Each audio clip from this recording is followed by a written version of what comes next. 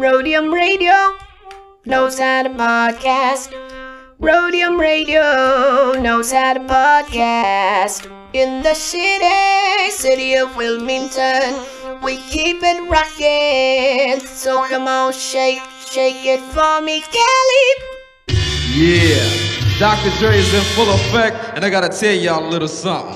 Eazy-E is down with us. MC Ring, you know he's down with us.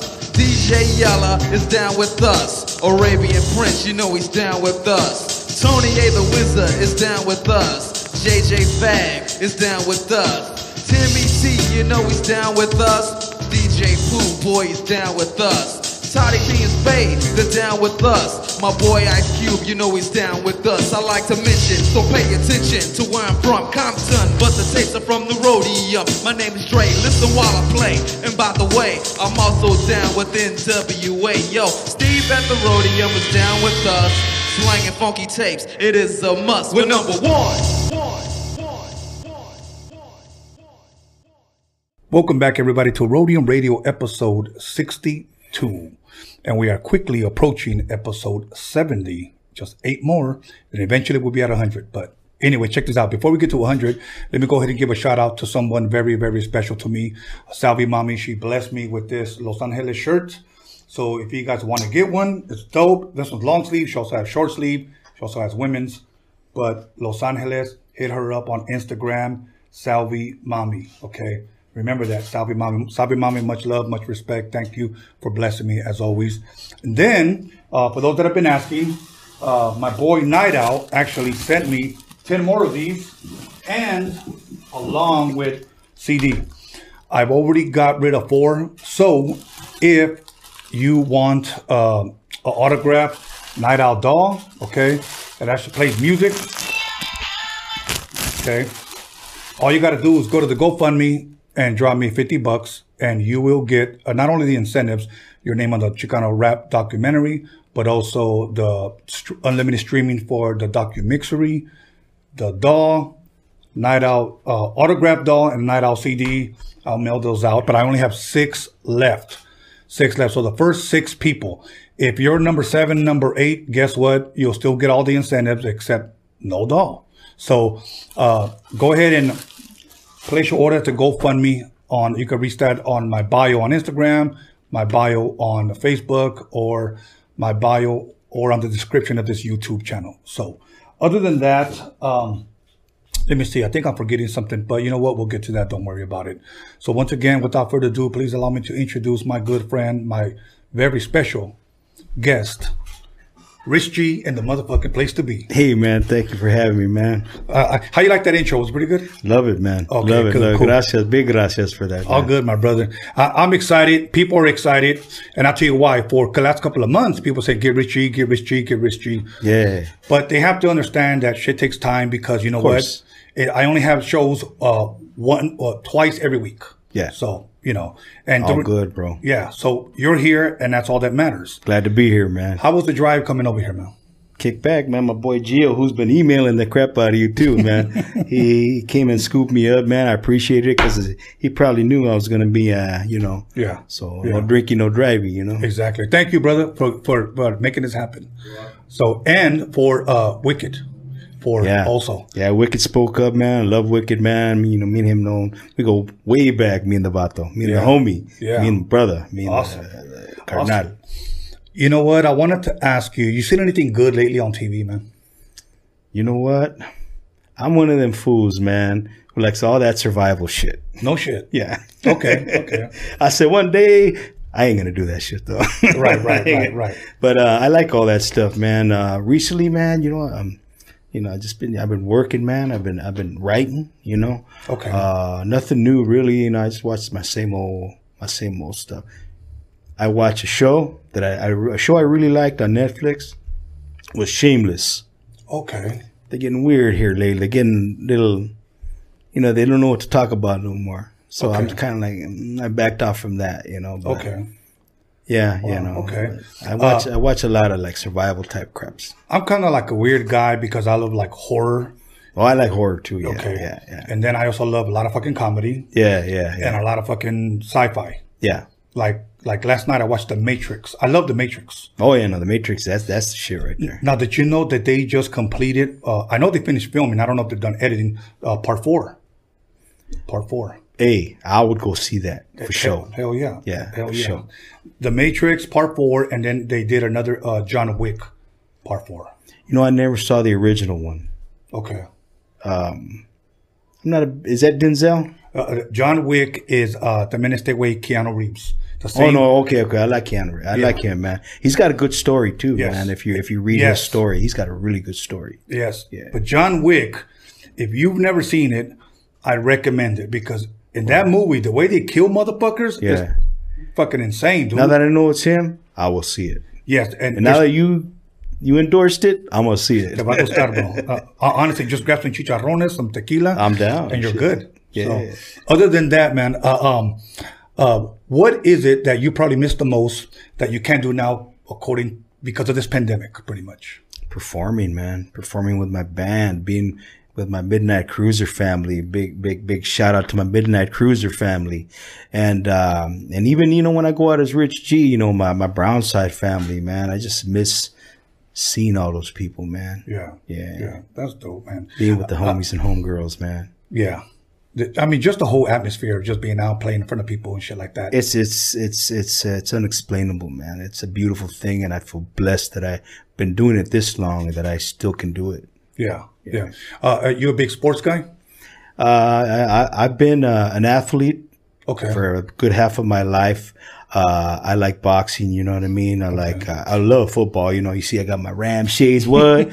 So shout out, you know. Dope, yeah, dope. yeah. I love football and boxing and sumo wrestling. Sumo wrestling. Man, if you ever go on them Japanese channels, dog, and watch that sumo wrestling, that's just dope, man. No shit. Big 600-pound fools just throwing down, dog. Damn, we got to get some Mexican marranos together. Hey, You know what we I'm got saying? plenty of Mexicans that big, dog. what? Exactly, bro. Yeah. Fuck. I didn't. Wow. I'm gonna have to check that out then. It's a trip, but it's you know, it's not that they're just big fucking fat fools. These guys train, man, since they're kids. Okay. They train for that shit.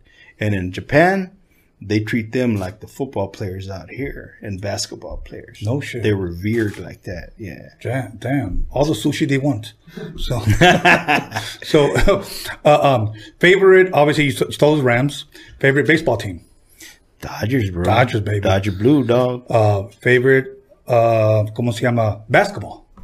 Lakers, yeah. Lakers, baby. You Rest know in what? peace, Kobe. Man, at the Highly, right? And Gio works with me. I was when I first started there, I was a service attendant. Okay. And I used to clean the buses and at MTA. And I found this package full of Lakers pictures of the Lakers' first championship with Kobe and them, with Oh, Kobe and shit. Shaq. And I said, somebody left it there, bro. Wow. Shots of dunks and everything. Wow. And I had that, man. It got stolen, man. No shit. Well, you know, kind of got stolen. You know, it's if you catch yeah. my drift, dog. That'll work. But I had that at one time, bro, and it was like, man, it was gold, man. Can you imagine what that would be I know. worth nowadays? Hey, you know what? Some of the best fucking games the Lakers had was when they were playing. Remember when they were playing Sacramento Queens? Remember? And Vlade Divac, was it? Oh, yeah. Oh my God, bro. They were throwing down, bro. Throwing down, bro. Those are some of the best fucking games ever, bro. I mean, Yeah. you couldn't even take a shit because you had to like, you know, They didn't have win. DVR back then. Exactly, dude. All good, man. So Yeah. now, where were you originally raised at? Man, we were like nomads, but I was born in East LA, bro. Around Boyle Heights, well, you know, County General, Boyle Heights area. We moved all around LA,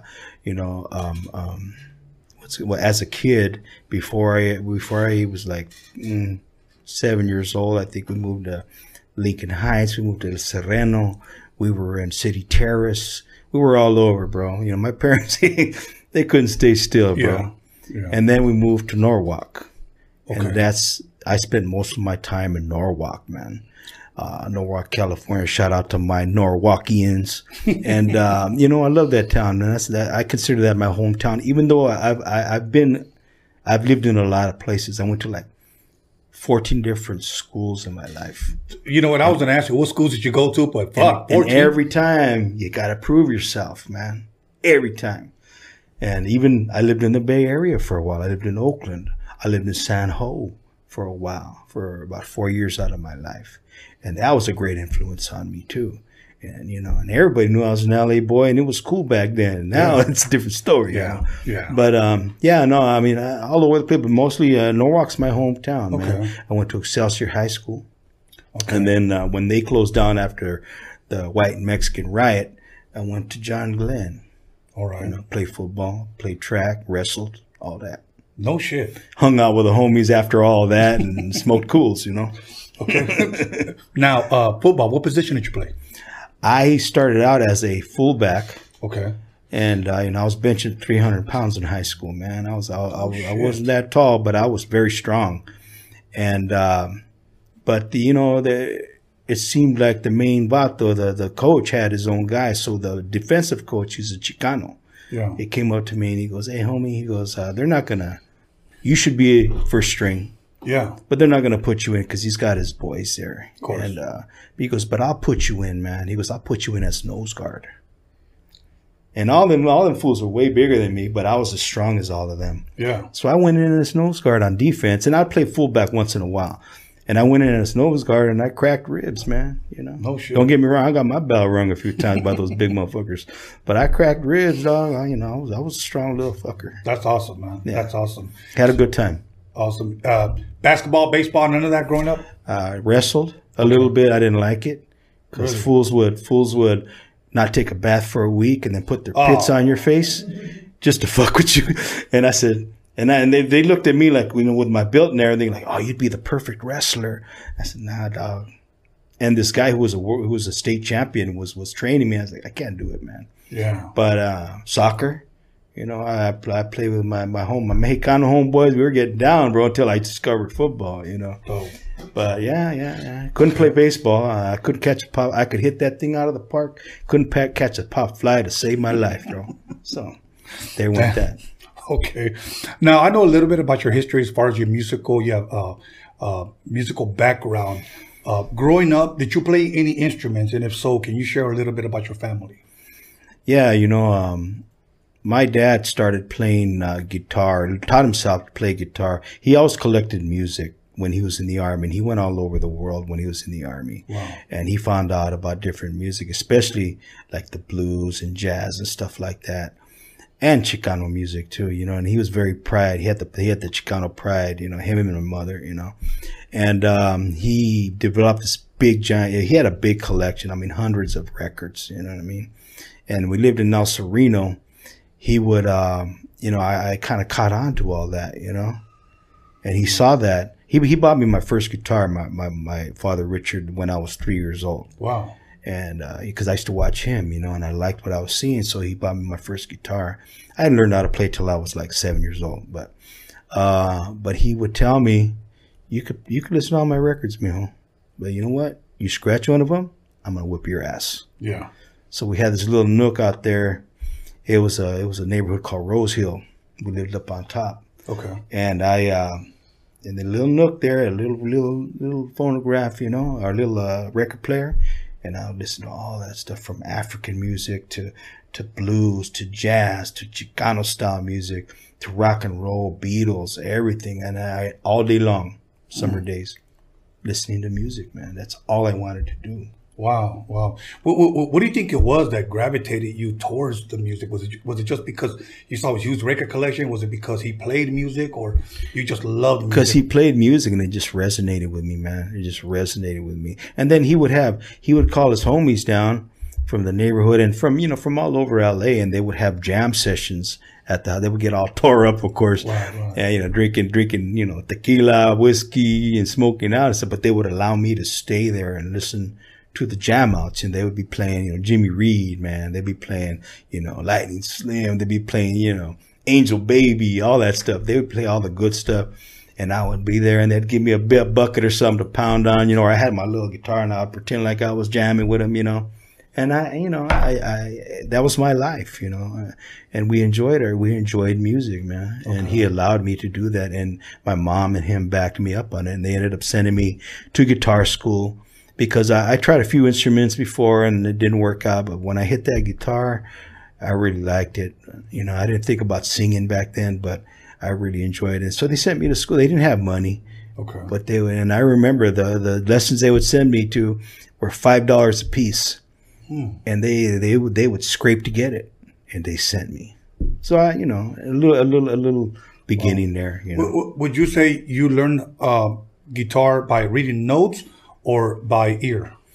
My father showed me my first 2 chords, which was E minor and A minor, and I already wrote a little song when I first learned them, and so they knew. From there, it was mostly by ear.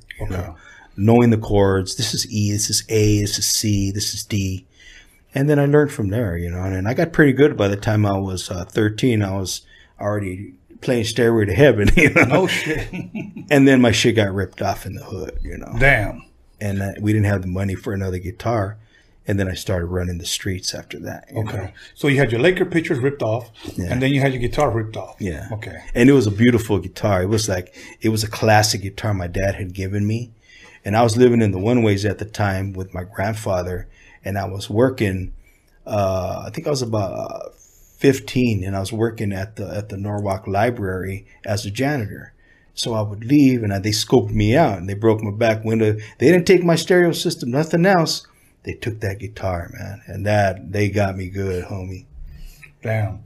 How did that shit make you feel, man? Were you like? I was hurt, man. I was hurt. I wanted to get somebody, but I didn't know who it was. Yeah. No, I know how it is because I remember one time for Christmas, I got a fucking bike and I disobeyed my parents and I drove to the fucking arcade. I went in there to play Asteroids. Yeah. I come out, my bike was gone. That's the ultimate hurt right there. Yes, yes, dude. Yeah, I've experienced that too, man. So, yeah. It hurts to get ripped off, it truly, truly does. It truly does. But on the other hand, when I was doing dirt, I guess what goes around comes around sometimes, bro. Exactly. That's the way it is. Any brothers and sisters? Yeah, man. I got 5 other brothers and sisters, man. We had a big family, man. No shit. Yeah, we had a big family. Wow. It was Poe, man. We had a big family, though, dog. No TV, huh?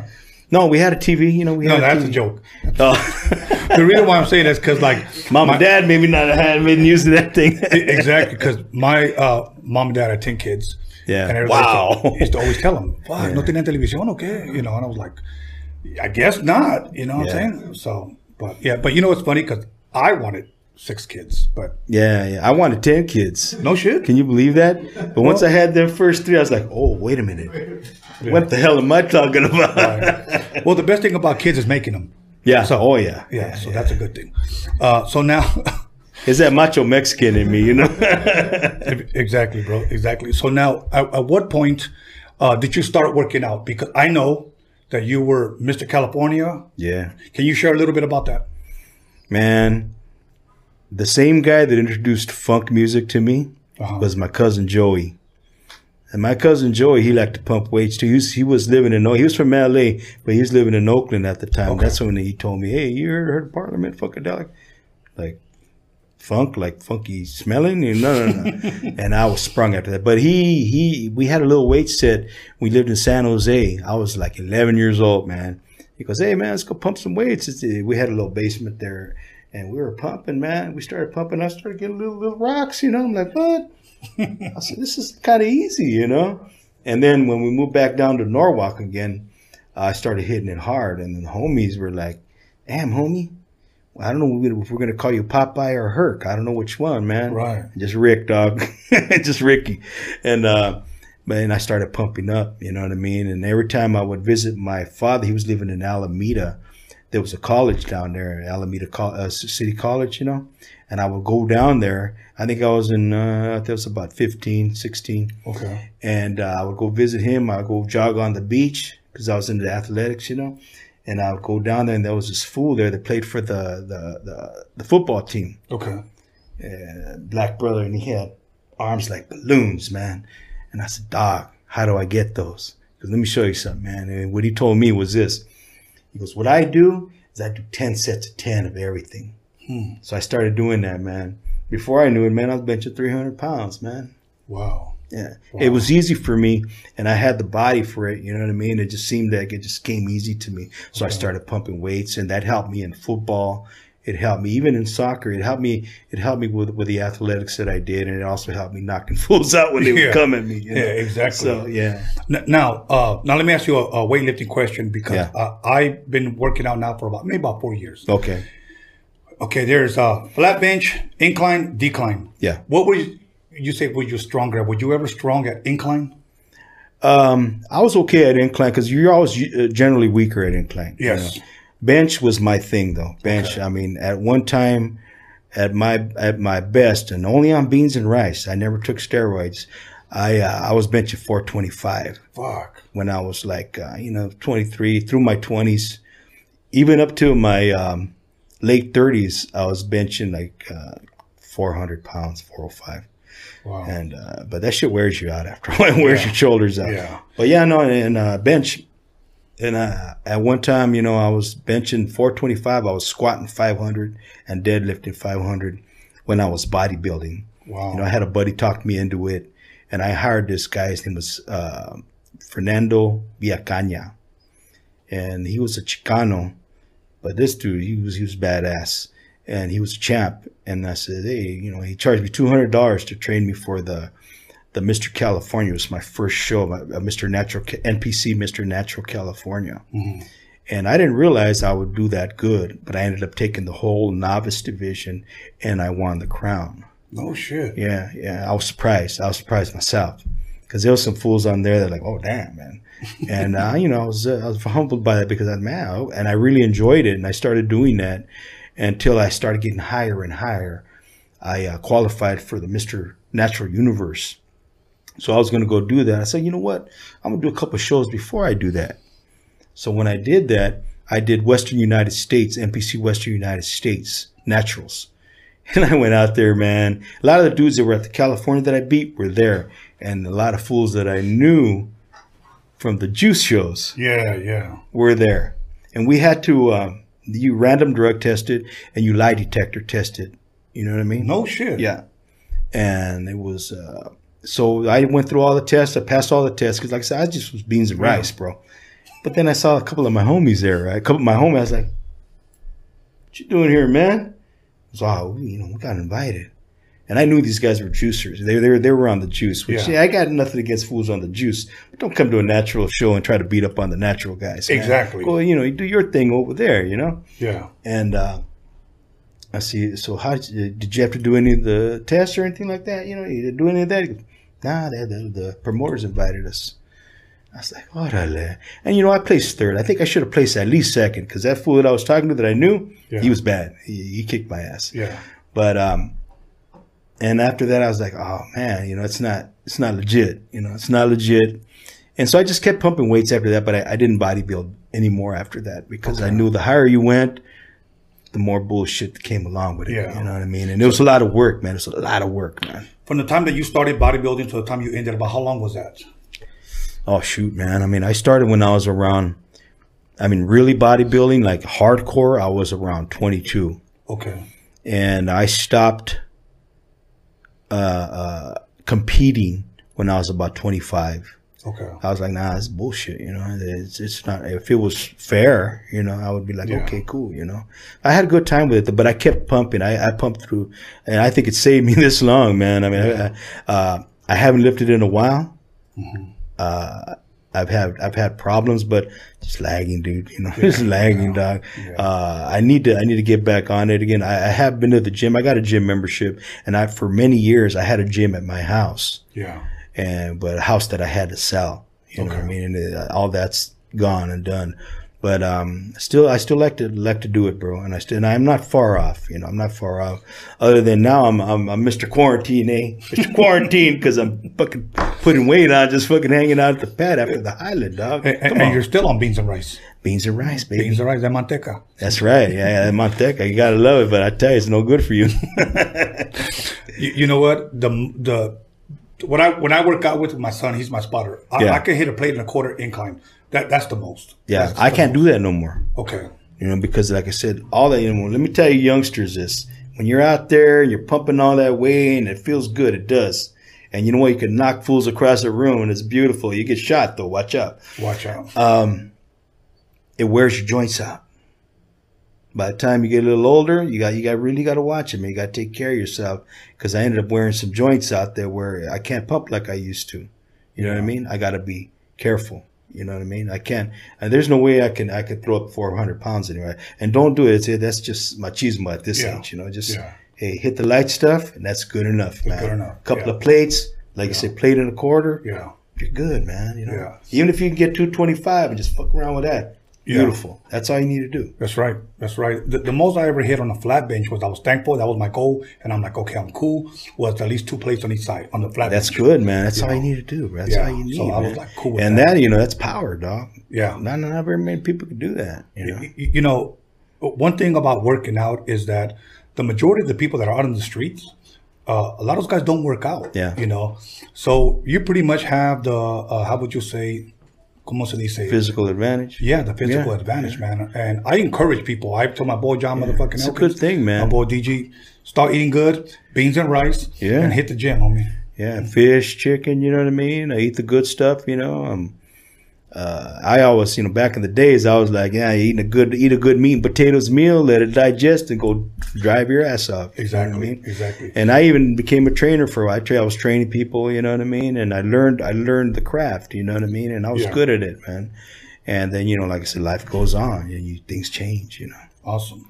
So now, we got a couple of minutes before we go to break, but I wanted to ask you, around what age would you say that you began or discovered that you could sing?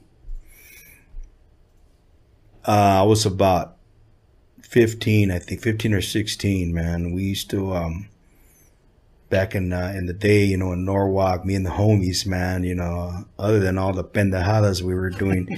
And when it was a quiet night and nobody was coming by starting shit, we would just hold down the block, you know, in the one ways and just bullshit talk, smoke yeska, drink. And we wanted to start a band, you know. We wanted to start a band. That's what, when I met Toker, I tripped out, man, because Brown said, I want to start a band called the Brown Sound. We call it the Brown Sound. And we almost had it together. We had this fool, he came from Pedro, right? And he says, oh man, I know how to put a band together. And he was all talk. No, he didn't. I knew how to play guitar. And I thought I could sing, but all my family would tell me, hey, shut up, man. Shut up. You're too loud, eh? Right. I was singing fucking Philip Billy, Woo Reasons, and all that shit. They shut the hell up. So I thought I was good, but I mean, I figured I ain't that good, you know? Right. And so we would do WAP, man. We would sing, you know, midnight. We'd be singing oldies, you know what I mean? And, hey, man, let's get this band together. And they go, let me hear you singing. So I'll be singing. Like, I kicked out Sad Girl at them, right? No shit. And they were like, dog, you could sing, homie. I go, for real? You think so? Yeah, you're the lead singer, straight up. Then that happened to me another time too in church, you know what I mean? Okay. And yeah, and I was like, oh yeah.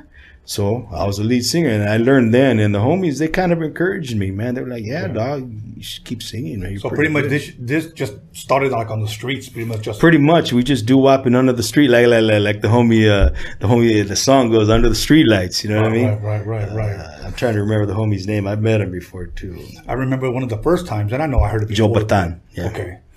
One of the times I heard a little bit of singing. Remember Rocky one? Do, take it back. If you're a big Rocky fan. Oh, I love Rocky, bro. Yeah, bro. How do you think I started lifting weights, dog? That was one of my inspirations, man. You know, now let me ask you this. You ever been to the Philly steps where he ran? No. Oh, man. I would love to go. Dude, every time I've gone over there, it's tradition. I was sharing this with someone earlier today that I said, every time I fly into Philly, I have to go to the Rocky steps. Yeah. I run up there, me levanto las manos. What? I walk back down, and then a couple of blocks down the street, there's a restaurant where I eat breakfast, you know. But the Rocky steps, you know, because that goes back to the 70s. Yeah. We were just kids, and we grew up with that shit. That's badass, man. Yeah, bro. They got the statue up there? They moved it to the side now, but it's still there. Still, though. It's still there. Oh, man. Still there. You got any shots of you on there, man? Yeah. Let me check that out, yeah, man. I will, That's man. bad, dude. So, but he inspired us, you know, as youngsters, him and Arnold. Yes. But mostly, I mean, Rocky, man, and I had the Tiger, dog. Of course. I still bump that. Of course. You know what's funny? I saw a little documentary that it was either going to be Eye of the Tiger or another one, Bites the Dust by Queen. Oh yeah, that's a good one You too. know, but I'm glad he stuck with Eye of the Tiger. Yeah, yeah, you know? yeah. I mean, I still use that song just to pump myself up, even for music. You know what I mean? I'll blast that, saying we got to get this shit rolling, dog. You know? That's right. That's Yeah, right. it's a good positive song. Awesome, man. So, did you ever take speech classes or anything like as far as singing was concerned? Like singing classes? I took a breathing class. I hired a lady. Her name was Sherry Cepeda. She was a beautiful singer, and she was a teacher. And she taught me how to breathe. She goes, I can't really show you anything, Rich. You already sing really good. That's what she told me. Right. And this, at the time, I was singing at church, you know, and singing gospel music. And she goes, but I'm going to show you how to breathe. And she showed me how to breathe, bro.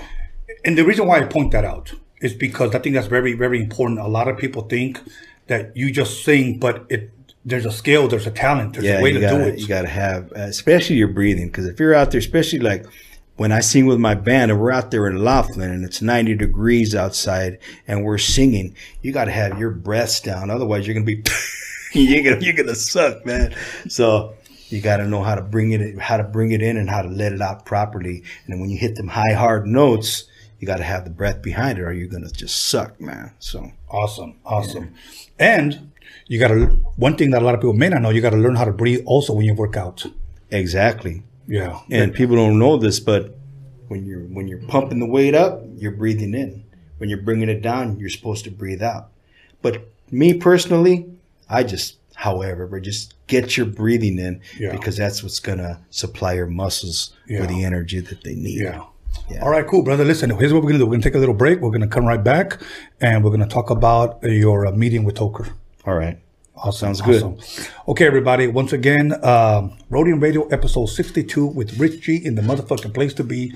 Make sure you guys go get a Modelo, take a crab, go get something to eat, come back. Okay. Call somebody, text somebody, pay somebody. Shot. Let them know that Rich G's in the motherfucking building. We'll be back soon. Yes. Welcome back, everybody, to Rhodium Radio episode 62.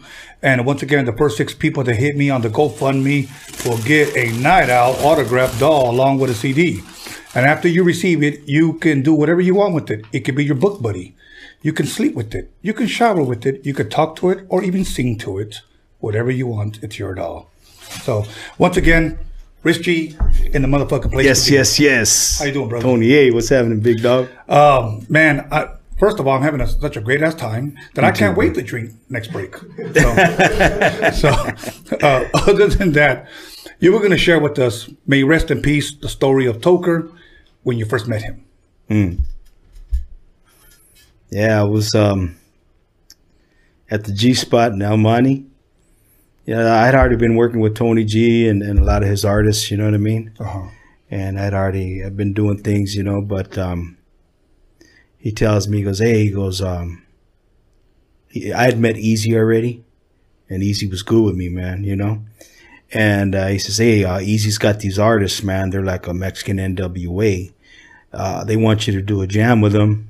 They heard about you, and they want you to do some stuff with them. You know, the guy's name's Toker, and he's got a homie named Danger.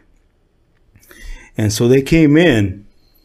When I first saw Toker, you know, like I said, I was a gangster at one time, you know what I mean? But I had mellowed out by that point, you know what I mean? But I knew the lingo. That's why they had led up to have me doing all these hooks, because I knew what to say. I mean, I lived it, you know? Yes. And I saw Toker and I said, whoa, that's a real one. I spotted it right there, and Danger came behind him.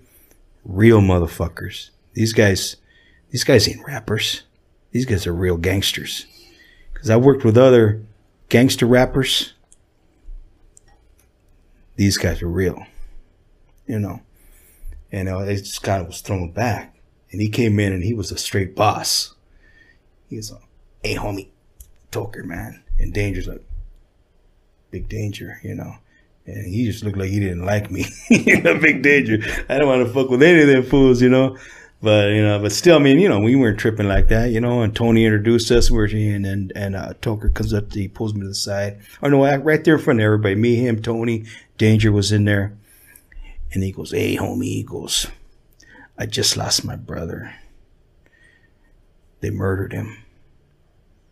He goes, I'm pretty hurt. I want to do this song in his tribute called Rest in Peace. And Tony had made a track, or I think Toker wanted it. Maybe that was the one that they strong-armed to get. I don't know. Right. Love Between a Boy and Girl. But so I heard the track. I go, that shit's dope. And I go, what do you need from me, bro? He goes, I want you to just know what I'm telling you, man, and do what you do, bro. You know? And I said, I got you, dog. And at the time, at the G-Spot, the vocal booth was in the closet. Mm-hmm. So I went into the closet, I closed it. And I felt his pain, dog. And I looked in his eyes and I saw the pain. And I thought to myself, if that was my brother, I'd be so devastated. Yeah. If that was my little brother, I'd be so devastated. And I just got the knack for feeling people's pain like that sometimes. I don't know what it is. I mean, I guess it's because I feel for people, you know. I know there's a word for it. I can't think about it. And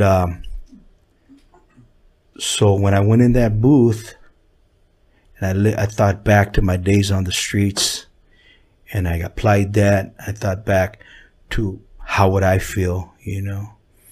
And that's when, and Tony's the one who says, hey, what do you think about doing, you know, because Tony would come up with a lot of the hooks too, you know. Yeah. You know, sweet memories, you know, and of my brother, they feel so wonderful. And we both worked, me and Tony always worked the hooks out, you know. That's what I did. We did the harmonies. And, when it came down to doing the ad-libbing, that's when I really felt this pain, you know.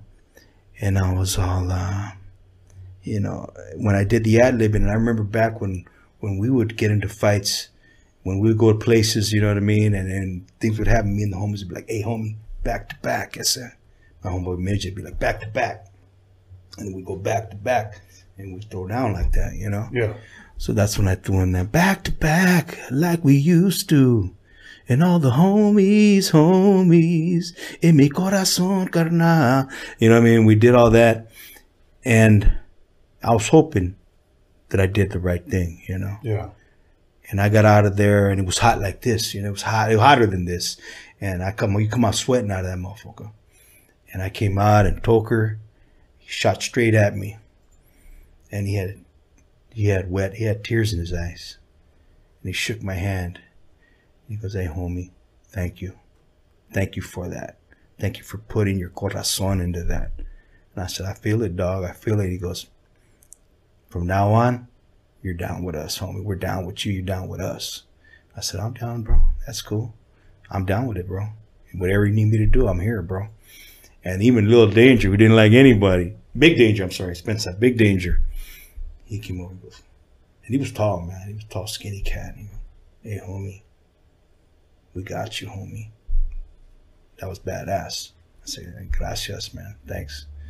And that's how it went, bro. And awesome. Feed Me Memories, or well, not Feed Me Memories, Rest in Peace, you know. Yeah, yeah. For his brother. Did you continue to work with them after that? Yes. We did a few more songs. You know, they wanted me to do, I think on that East Side Drama, I must have came out in, how many songs, Gio? About 4 songs on that? 5 songs? 4 songs on that, yeah. Okay. And what year was that you met him? That was about 93, I think, man. Because shortly after that, they introduced me to Wicked. Okay. And let me tell you something. He looked wicked. I looked at it and said, this motherfucker looks wicked. And I said, oh, man. And when I heard Wicked's voice, I was like, oh, shit, this guy, he's badass, man. And like I said, that's when we did So Rough, So Tough with him, yeah. And it was bad. It was a badass time, man. And Easy, you know, he would be there, man. And Easy would be like, hey, man, you know, they break off some dough. Yeah. Need any more, Rich? Yeah, I can use it. There you go, man. Yeah. You know, one thing that a lot of people may not know or do know, but if you can elaborate a little bit on it, I know Easy had a lot of love for Raza. Yeah. You know, and I said this when Wicked was here. I said, you know, for me, I met Easy in '87 but I was introduced to him as Eric. I didn't. They were first forming NWA. Yeah. And I didn't know who he was going to become. You know? Yeah. But to me, Easy had always been a real one. Yeah. In 1991, we filmed a video in Venice Beach called "Leave My Crows Alone" by the Hughes brothers, who did Menace to Society, Dead Presidents. Oh yeah. They did our first videos before they did any filming. Wow. We invited Easy, and we didn't think he would come up, and he stayed there the whole fucking video shoot. Yeah. He came and chilled with us. Yeah. You know, he had love for us. So, any Easy E stories that you could share? I guess him being in the studio with you guys. Yeah, man. I mean, I loved Easy, man. And I wasn't as close to him as Toker was. Toker and him were like black and brown brothers. Tony and him were like black and brown brothers. They were close. Much closer than I mean, I just first started working with them, but then we became pretty cool. Like we'd see each other, hey dog, how you doing? Everything good, you know? But they were much closer than I was, you know? Okay. But I remember one time that sticks out in my head. It was maybe about a month before he passed away. I came to the G spot, and me and Julio was in there, and we had weights in there. And Julio used to throw down too, you know, Julio G. And me and him, we started pumping weights in the corner, hitting it. And Easy was at the board, and he was playing this way out track, man. And he's had his fro out, and he was just bobbing his head. And I look at Julio, and I said, "Hey, dog, what's up with that track sounds? It's fucking bad, dude, but it sounds way the fuck out. What the hell is that, man?" I go, "Is he smoking some of that moon bud that he brings on everybody, or what?" Because Easy brought the moon bud. It wasn't regular. It wasn't from Earth. He brought the good stuff, man. And he had people throwing up in the back sometimes. But and he goes, "Yeah, Holmes." He goes, Julio goes, "Hey, dog." He goes, "That's a new song he's got with these dudes called Bone Thugs and Harmony." And that track didn't have no rapping on it yet. He was mixing it. That was Thuggish Ruggish Bone. Dope.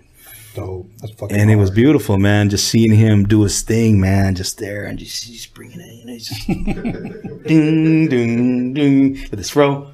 Yeah. Ding, ding. And he was about my height, man. He was holding too, man. He didn't look sick, man. Right. He didn't look sick. Right. Yeah. And a month after that, I go, and he had me, he was working on a deal through Ruthless to Sony Japan for me, for Brownside, for Frost, Slow Pain, I think was in on that ALT. And there was a lot of dough on the table. From what I understand, there was about $7 million on the table. Damn. That the paperwork was already printed up. I needed maybe 2 or 3 songs left on my album to do. I had already did a lot of jams for my own stuff already. Yeah. And one day I go to the G spot to work on some stuff with Tony, and he goes, "Hey dog," he goes, "Easy's really sick." He said he caught bronchitis, and now he's in the hospital. I said, "Bronchitis?" He goes, "Yeah." I said, "All right." I go, "Well, can we go visit?" He goes, "Well, nobody could really visit him right now." And I said, "Okay." He goes, he called me and he told me, he goes, "Hey, tell Rich to keep working on those songs. We're going to be okay. To keep working, to knock those last 3 jams out so we can get the steel going. We're going to Japan, you know." And I said, "All right. So let's work, man." So we're working, and I was working with one of the keyboard players from the Daz band at the time. We were working at the Badass Jam. The guy's name was Keith, I think. Okay. And we had this beautiful love jam. And so we were working, man. We had a bunch of good stuff. I had ALT on my stuff. And I think I had even Mellow on my stuff, man. Okay. Some stuff that I did. And we're working, man. And about a week after that, it seems, I go to the G spot, man. And Tony's like, "Hey, dog," he goes, "Easy went into a coma." I said, for bronchitis? What's going on, man? I said, "What's going on?" Tony goes, "We don't know. The doctors ain't saying that but he's really ill, man. He's in a coma, man. So we gotta just lay low for now, Yeah. see what's up. And maybe a week after that, it seemed like to me, he was gone. Yeah. Yeah. It's all gone. It's all done. It's all over with. Yeah. Yeah. That was It was a terrible time, man. It was a very, very terrible time for me as well, too. When I heard it, Theo for 92.3 The Beat had just announced it. And I had just pulled up to the studio in Alhambra. Yeah. And he had played Boys in the Hood. Woke up quick at about noon. And let me tell you, I couldn't get out the car, bro. It was very fucking heartbreaking. Now, how was your relationship with, as far as Toker is concerned? And when was the last time you spoke to him before he passed away? Toker? Yeah. Oh, man. I mean, those last, I think, 2.5 years, we worked on Banging Stories together and worked on my project together. We had really gotten close, man. Okay. Really, even closer than back in the days. You know what I mean? And, man, we were like brothers, man. Okay. And I would go visit him down there, him and his family, you know, down in Rosarito a lot, you know what I mean? We were going down there. We were working, man. We were knocking jams out. He always had a new track to show me, you know what I mean? And we were doing things, man. And we were gonna knock it out of the ballpark, man. And Toker, he was a unique individual, man. There was nobody like that guy, man. He was just driven, man. Yeah. And he told me, and probably not too many people, and I'm not going to say too much about it. Yeah. Because it's I think it's going to be part of the book that they're putting out. But Easy came to him in a dream, and it was weird. What he told me about the dream, and it was crazy, man. And at the end of that dream, I'm not going to talk about what happened because I mean, like I said, I don't want to give it away for the book. Whoever wants to buy the book, but at the end, they're walking up these stairs, and Toker's following him. And he's like, hey, hold up, homie. Hold up, man. And he's like, nah, man, you know what? Because you got to stay right there now. You can't come any further. That's it. What I want you to do, man, I want you to keep this shit going. I want you to keep this shit going. Don't let it die. Don't let my legacy or your legacy die. Keep it going. And then when he woke up, he could still smell Easy. Like, you know, he always had new Pendletons, you know, and he could smell a new Pendleton. And that's when he was locked down. Right. But there's a lot more in there too. I don't want to give it up, but I mean, it was a crazy story, man. Awesome. Well, you know what? Eazy-E's legacy will always continue to live on. Rest in peace. Toker's legacy will always continue to live on. Rest in peace because of Rhodium Radio. I appreciate that. That's much love, brother. Thank you so much for that. Because you see, I'm wearing my Toker tribute shirt because I feel that I'm going to keep on, no matter what happens in my career, singing his praises. Because if it wasn't for him bringing me back out again, I was playing with my band. I was having a good time in the Midnight Cruisers, you know. Yeah. Shout out. But I wasn't going to come out and do that shit again, man. He brought me back out, man. He's the one.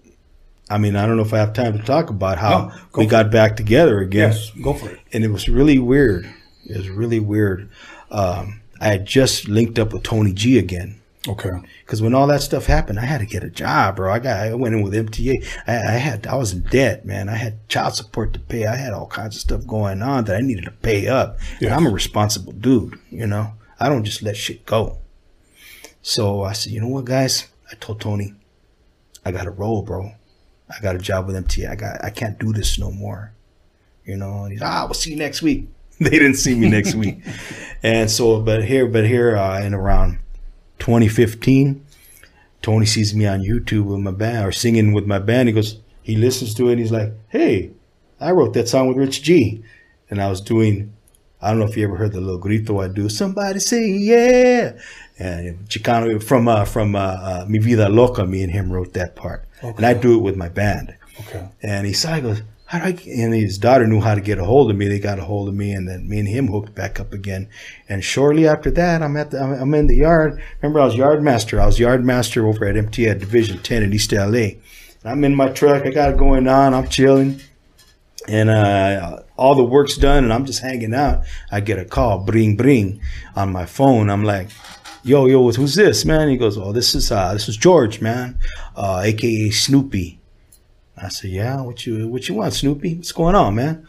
He goes, I'm speaking on the behalf of Toker from the Brown side. And I said, what? And I said, because I had prayed for Toker, man, after when he went in. I prayed for him, bro. Because I knew he was going into a crazy environment, man. And there was just things there that, you know, it wasn't safe, you know. And I said, before you say anything else, man, how's Toker, man? He goes, he's good. He's good. And that brought a tear to my eye, man. I said, oh, man, I'm glad, man, because I hadn't seen him in all that time. Yeah. We all went our separate ways, you know. And I had responsibilities. I had to take care of little ones, you know. Yeah. And I was so glad, man. He goes, hey, man, he goes, he wants you, you know, he had some of his best jams with you, man, and he was wondering if you want to come down and do some stuff with him in Mexico. He's going to do a new CD called Banging Stories, and he wants you to be a part of that. Okay. And I said, and he wants me to come where? Well, he's living, he goes, he's got a house in Rosarito. He's living in Rosarito. He's doing great down there, man. And I thought to myself, okay, back into that swing, huh? Yeah. And I said, and before I even, you know, I said, yeah, I'll do it. Before I thought about anything. And then after that, everybody was telling me, oh, dog, you're going to go down there. You know, what's you're going to face? What's going to, and I thought to myself, you know what? And a few homies were going to come at first, but then everybody backed out on me, you know. So I said, you know what? Toker was always good to me. He always took care, you know, whenever he owed me any money or whenever I needed anything, he was there. He always treated me with respect. He never treated me like an asshole. He was always good to me. I said, so I'm just going to go. I'm going to go on that. Yeah. And I went down there, man. It was like we never parted, bro. I met him over there at the Costco across the border. Hey, homie, what? And it was a beautiful thing, man. And we started getting to work. Awesome. It was like you picked up right where you got left off. Right where we left off, bro. Awesome. He was a little more open, though. He was a little more open, whereas before he was more the boss, you know. This time, you know, it was great to see that little more open side of him, you know. Okay. Yeah. Okay. That's when we got a little closer, you know. Okay. Now I have to ask this, and believe me, these type of questions really bother me because I'm a hood journalist, you know, so I'm just asking from the gut. I didn't go to no school to learn how to interview people. We just turned on YouTube and go. Where were you when you heard about his passing? And how did you hear about it? Can I get some of that? Yes, sir. Have as much as you like. Take your time, brother. Just a little hit, man. Don't worry, I'm going to take some hits with you soon. I'm saving you some, man. Otherwise, I probably would have cranked that. You'd have been carrying me out of here now.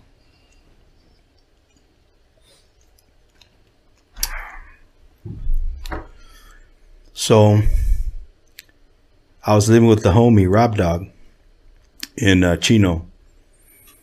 Like I said, I had to sell my pad. Things went south a little bit, you know. And the homie took me in. He said, I got a room, dog. Come on down, fool. And, you know, and I had even lost my job for a minute, but I was doing music, you know, thanks to Toker, you know. Yes. And we're bullshit chopping it up. Must have been around 10 o'clock in the morning. I get a call. And we're in the front room.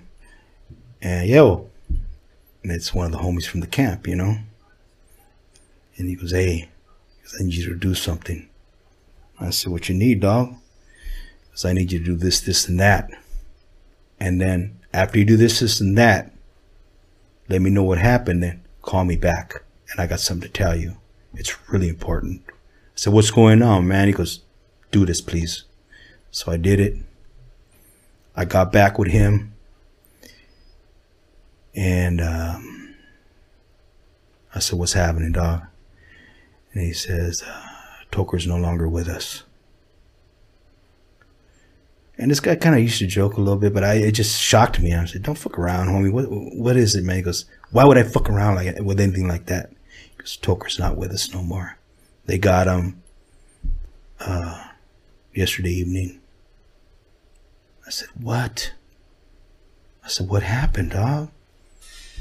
They just came and scooped him up, and they did what they did. He sent me the picture that came out in the damn paper. And I said, that's him. Wow. Yeah. And it just, my heart just dropped, bro. I mean, I was devastated, and I wasn't the same for a long time, dog. I just wasn't the same, man. You know, it's just, even my girlfriend was like, bro, this really fucked you up. What's up, man? You all right? You know, but I just had to go through what I had to go through, dog. You know, we go through what we go through. We get through it, you know, as men, you know. Yeah. But it hurt, man. It hurt really bad. No, I could only imagine, you know. I was telling Wicked, I said, you know, that's one person, you know, because growing up in the industry, you meet all kinds of people, okay? Yeah. But I told him that's one guy I wish I could have met, because people have asked me, did Tony ever meet or work with? No, I never met him. Yeah. Obviously, I've heard of the group. I knew the group when they were coming out. It was mostly early 90s when I heard that they were coming out together. Yeah. But I never had an opportunity to meet him. Yeah. You know, so now that we have this podcast going on and people are coming over and sharing, I'm learning more about him. Yeah. You know, but I would have definitely have loved that the opportunity to have met him. You know, the naysayers can say what they want to say. Yeah, it's a free country. To me, Toker was one of a kind, man. I mean, he was a gangster. He was a gangster through and through. But he was also a family man. And he also cared about people. And he also did a lot for a lot of people, man. Yeah. Even down there in Mexico City when we went down there, I know he footed the bill for that whole thing, man. And we went down there, and he's just doing it to help people, you know. And he did a lot of stuff like that. Did a lot of stuff people didn't even know about, you know. He helped me a lot through the time when I wasn't working. You know, it was weird how, you know, I lost my job. And but it's weird how this came around, that I had the chance right after that to do Barrio Chronicles, my first CD my first album I ever did, you know. Mm-hmm. And Toker was a big part of that. And, you know, we would drink some Don Julio, and I even got footage of it. We would drink Don Julio, and we would start writing, man. He would have tracks. He had tracks up the Yang, man. So we'd have tracks. We'd be there on the beach, Brownside Beach House, and we'd make good music. And he was an awesome songwriter too, man. He knew how hey, why don't you try this, dog? And I'm like, damn, bro, that's a good damn idea. And he was talented, man. He was a talented brother. He could say, oh, I'm not a rapper, whatever. But he knew how to tell them stories, and he had a good ear, man. Yeah. And when we laid stuff down, man, it was like we were like the Chicano, Paul McCartney, and Lennon, but not as famous, of course. Right. You know, one thing that I take away from, as far as from all the interviews, when people come over here and they share Brownside/Toker stories, one thing, if somebody were to interview me and ask me, out of all those interviews that they shared about Tokers, what's one thing that you can take away that stayed with you, that what they said? Here's what I would say. One common tie that every interviewer had that spoke about him, they said, he helped a lot of people. Yeah. And that's one thing that I hear a lot. He helped a lot of people. Yeah, he did. There's a lot of artists today that are still around. Damn. They don't give a damn. It's all about them. Yeah. I want the light all on me. Yeah. The shine all on me. I want all the money. Nobody's ever going to surpass me. It's all about me. And it seems like it was never like that with him. You know what? He wanted you to shine, man. He wanted people to shine, you know. And even like with me, he just thought it was a travesty that I never got my shine back in the days. You know, I was always the guy behind the scenes, you know, singing everybody's hooks, you know. And he's the one who started calling me the Mexican Nate Dogg, when I used to joke around about that and say, I'm the broke ass Mexican Nate Dogg, because that fool made money. And what happened to me, you know? Right. But so I'd say, all right, you know, I'll take it from him, you know what I mean? Right. And he wanted to make sure that people knew what I did, and he worked so hard to make that happen, you know. And I'm always grateful to him for that, and much more, you know. You know, I post these flyers on Instagram, Facebook, and on my story on YouTube. Okay? Instagram, great responses. Facebook, great responses. But on YouTube is where all the shit talkers are at. Oh yeah, I know. You know, because a guy there could be called Cat Dog and has a picture of Donald Trump. Yeah. Nobody knows who the fuck he is, but he's a gangster behind the keyboard. Yeah, he's a puñetón fucking Exactly. sitting there, you know. He hasn't picked his mess up yet, but he wants to hate, and he ain't doing shit. Ain't doing shit. Probably yanking his weenie, eating Takis, drinking Red Bulls all night. Just got finished, you know, watching Butt Banger Fiesta. But It's all right, homie. It's all right. You say what you want, eh? Yeah. Hey, we do what we do, and we're doing something. You're Exactly. doing something, brother. Thank you, and brother. much love and much appreciation for you, man. And thank you for having me, man. Thank you, my know, brother. I appreciate it, dog. Now, let me add to something that this person said. He says, who? Like when I put your flyer out. Keep in mind, if there was 80 comments, I would say maybe 76 were all positive. Yeah. Okay. And then it just, you get this one fucking... I'll get one, yeah. Yeah. What they Who call is that? trolls or something? Yeah, who is that? Why are you interviewing these nobodies? And here's what I said. I could have went back and forth, but I didn't. I said, this is why I interview them. Yeah. Because these are people behind the scenes that made shit happen Yeah. and never get the credit, never get any shine. Right. And this is why I do that, because these people are deserving. Yeah. He never replied. Because what can you say about that? Yeah. He had to go clean his mess up real quick. Where's the toilet paper, Eddie? Yeah, he's probably drinking fucking hot dog water. But I mean, you know, they're covered and they're all they're all protected. You know what I mean? Yeah. You know, so you know, keyboard badasses, dog. You know, what I mean? Keyboard badasses, though. You know, so Check this out. We're going to go ahead and take another break. We're going to come back. We're going to start taking some shots with you. I'm going to hook me up michelada from my boy Blasto, mini micheladas. there you go. And we're going to come back, and there's some things I want to touch on. And then what can people expect from you now? What are you working on? And in the future. Okay. So we'll be back. Everybody, once again, Rich G in the motherfucking place to be. Rhodium Radio. Make sure you call somebody, text somebody, slap shit out of somebody, let them know that Rich G's in the motherfucking building. And we'll be back in a minute. Go take a crack, make some popcorn, slap your old lady in the ass, and come on back. Yeah, just come back. Welcome back, everybody, to Rhodium Radio, episode 62, with the podcast that slaps you across your fat ass with a fat dick. But other than that, once again, I got the Night Out book, buddy. So go to the GoFundMe, $50. You can also get a CD, and you can sleep with him every night.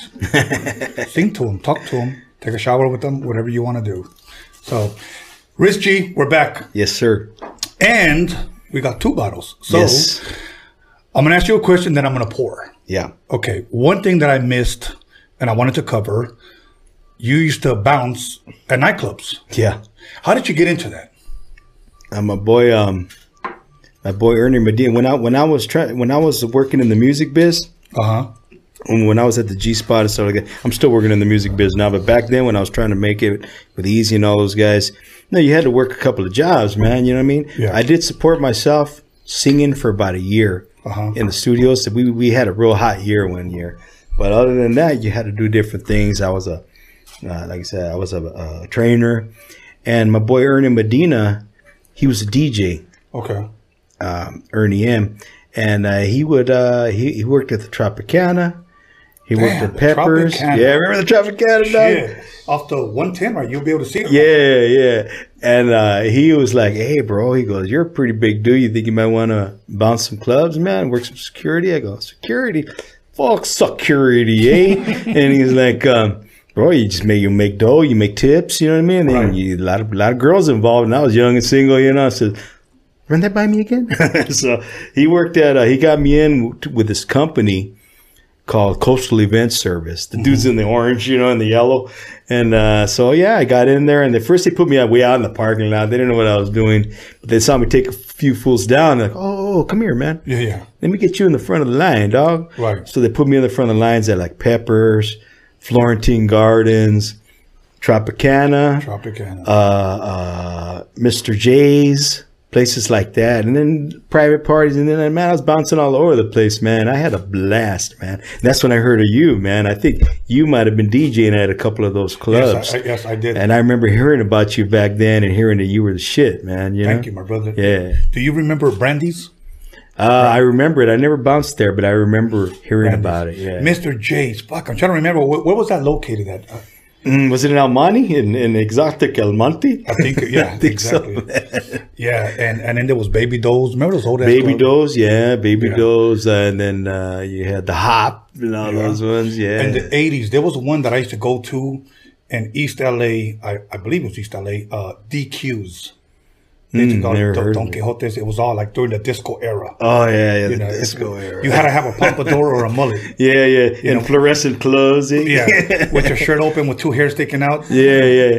Hey, one time me and the homies went to one of those places. We were like, "What are we, fucking outer space now, or what?" Exactly. Yeah. So now, you're singing. Around what age would you say you began to record? Now that you're singing, you took some classes how to breathe. Yeah. Now you're singing obviously a lot better. You had the skill, you had the voice, the talent. Yeah. When did you start moving into the studio and start working with Chicano rappers, if you will?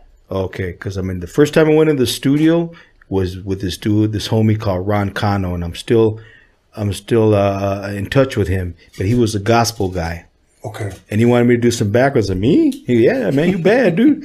And he was the first. Ron Cano was the first guy that got me in the studio and got me sprung on that. But the first time I started working with Chicano rappers, it was this guy named Cisco. He never really came. He was bad too, man. He wasn't a cholo or anything like that, but he was just bad, dude. He was fast. And Tony put me in when I got with Tony. He put me in with Cisco. I was about 23, man. Okay. First time I worked with a Chicano rapper, and I met. I wish I could remember the girl's name, but this girl that Tony used to use for a lot of his women hooks, you know. Mm-hmm. And she was a cute thing, you know. She was a little geeky, which I like geeky girls, you know. I was like, oh, girl, you know. And I found out she's the girl that used to sing the Barbie commercials. No shit. Yeah. And I listened to her voice. I go, yeah, that's her. Wow. But man, Tony remembers her name, but okay. I apologize if I don't remember your name, sweetie. Okay. Now, let's take it back a little bit more. How did you meet Tony G? Oh. I was hanging out with this crew, right? I was hanging out with these fools. I was single, man. Like I said, I was a bodybuilder, man. I have met this fool at the gym, man. His name was Robert. They used to call him Sweat, man, because that guy would just walk down the street and start drenching with sweat. But me and him, we'd go to clubs together, man, and we would pull a lot of ladies, man. We were a good wingman with each other, right? And one day we're rapping, and he goes, "Hey, what else do you do, man?" I go, "I'm a singer, man. I got a couple of little demos. I do little things. Let me check it out." So I threw the little cassette on there. And he's like, "Damn, dude, you're bad, fool." I said, "Really? You like it?" He goes, "Yeah, man." He goes, "I know a dude, man. This guy from my neighborhood named Tony G, man. He's got a record store called Spin It Records in Almani. Let's take your tape to him, you know?" I said, "Really? Come on," because this guy was a big liar. He was a habitual liar, the guy, you know. And it was hard to believe it because he was all, you know, when you other fools are, "Yeah, bro, I do this, I do that." They lie for nothing. Yeah, just lying all the time, bro. I go, okay. But he thank you, Robert. You know, I'm not your friend no more because you fucking burned me. But you know what? You introduced me to Tony G. Thank you for that. He was the Lion King. Yeah. So we went down there, and Tony's there. He's behind the counter, right? He's like, "Hey, what's going on? What's happening, bro?" And he's like, "Hey, I got this guy, man. He's got a nice demo. Let me check it out, bro." And he puts it on. And Tony, I don't know if you met Tony G, but the boy, he could converse. He talked to me for about 2.5, 3 hours, and basically the gist of it was like, "Bro, you're good. I'm gonna try to work out a deal with you. It may take this long, it may take that long, it may take a year, it may never happen, but we're gonna do this, we're gonna do that, we're gonna." I said, "All right, let's do it, man." And so I'll go back and forth to Spin It, see how things were going, this and that. It took about a good year or so of me chasing him around before he actually put me on. Wow. You know, and I was like a young guy trying to make it. Hey, Tony, Tony's not here. You know what I mean? But and then finally he says, you know what? I got this guy named Cisco, man. Put you on with him, and I did good there. And about maybe after that, maybe about another 6 months is when he put me on with Frost, and we did East Side Story. East Side Story. Yeah. So Tony G, now Julio G comes in the picture. How did you meet Julio G? Oh, it was at the G Spot, man. He goes, this is my dog right here. It's Julio G, man. Hey, what's up, Who? And we call him Hoogie. What's up? Hey, Hoogie. All right, Hoogie. And, you know, Julio was just a badass DJ, man. He was a bad you know, and then he was on the radio and stuff like that, man. And he actually produced a couple of songs on my album that never came out with Eazy-E. Okay. Yeah, Julio was bad, dude. And Wow. I loved Julio. I still love him to this day. And we still, you know, I haven't seen him in a while, but we keep in touch, social media, whatnot, you know. Yeah. Mm-hmm. So now you just mentioned that he produced some songs on the album that you did with Eazy-E. Yeah. When was that done, and why is it not released? You know, like I said, Easy passed. After that, I was still trying to work at the G. I was still trying to do things, you know what I mean? I go, let's keep it going, guys. But everybody was so down and depressed, you know. Especially like I know Tony was down, bro. Yeah. Tony, man, my boy, and I understand it now. I understand it now. Then I didn't really understand it, you know. I said, let's do this for Easy, you know. But he was down, man. Everybody was down, and you couldn't get nothing done at the G Spot at that time, you know. Yeah. That's when I said, you know what? I'm not gonna be able to support my family, man. I gotta go, and I gotta go do what I gotta do, you know. And he had all that stuff, but through the different transitions, through the years and stuff, I think it all just got lost, man. Okay. You have any of those tracks? Like, I have some of that stuff on tape. okay. And you said tape. The tape. And who knows? It's in got the a garage. Walkman? It's in the. You guys remember what those are? It's in the garage somewhere. Ernie Medina, my boy Ernie, he did a lot of production with me. Also, he wrote some songs with me, and he may have some of it. I haven't asked him yet. I haven't asked him if he's had any of that. But I mean, I wouldn't mind redoing some of those songs. You know what I mean? Some of those things you could update them. It's just love stuff. A lot of it was love stuff. You know? Yeah. Okay. So now you work with Cisco, and then you team up and start working with Frost. Yeah. Can you fill us in on some of those sessions? How did those sessions go? What songs did you do, etc.? The first song I did with Frost was called "No More Wars," and it's that Timmy T song. Why Can't We Live Together? Or what's it called? No More Wars, I think it's called. Have you heard it? No. Timmy T? No. That song, but not the Frost one. Yeah, the Frost one. And you know, I went into the studio. I think we did it at. We would do pre-production at the G Spot. Yeah. And then we'd get paid again going to the big studios. You know what I mean? We would go to like places like, remember American Studios? Sounds familiar. Ray Parker Jr. studio. Oh, wow. Ray Parker. You said Ray Parker Jr. Still in the groove. Ray Yeah, Parker Jr. yeah. Yes. We would go to his studio. We went to different studios in Hollywood to do things. And, you know, still, I mean, I would come off very soulful. They had to calm me down a little bit, eh? And, you know, just do it like this, Rich. You know, Tony, you know, he was a good producer, you know. Yes. And we did that song, and it was awesome, man. The feeling that I felt was like, man, I'm finally doing this with what I've dreamed of doing. You know what I mean? Right. And doing with this guy. I mean, when I first saw Frost, I didn't even know who he was. You ever heard of a band from Norwalk called Soto? Soto Brothers. Well, I went to school with those guys, and I ended up hooking back up with them years later. And they're like, hey, we're going to be at the LA Super Show performing. Why don't you come down and check us out? So I went down there. But before they went on, these rappers came on. Marsky Raysky from Latin Alliance. Remember them? Latin Alliance? Mm-hmm. And I'm like, oh, what? I go, Latinos? Fucking, they were Boricua brothers. You know, they were Puerto Rican brothers, you know. They were getting down. I said, oh, what? I don't know. We had some Latinos doing this shit. And then Frost went up there. Frost, he just looked like some regular dude, big dude with a penitent, you know, funny looking hair. And he went up there and he started. I went up there and what's this dude gonna do? He's a Chicano. He does Chicano straight up. Yeah. And he started spitting with power like I've never heard a Chicano ever do. And I said, this motherfucker, this guy's bad. Yeah. And I'll say it, he was bad. Yeah. He was the best out of all the Chicano, Latinos, whatever you want to call it, I've ever heard. This guy was hitting it, man. I was like, oh, damn.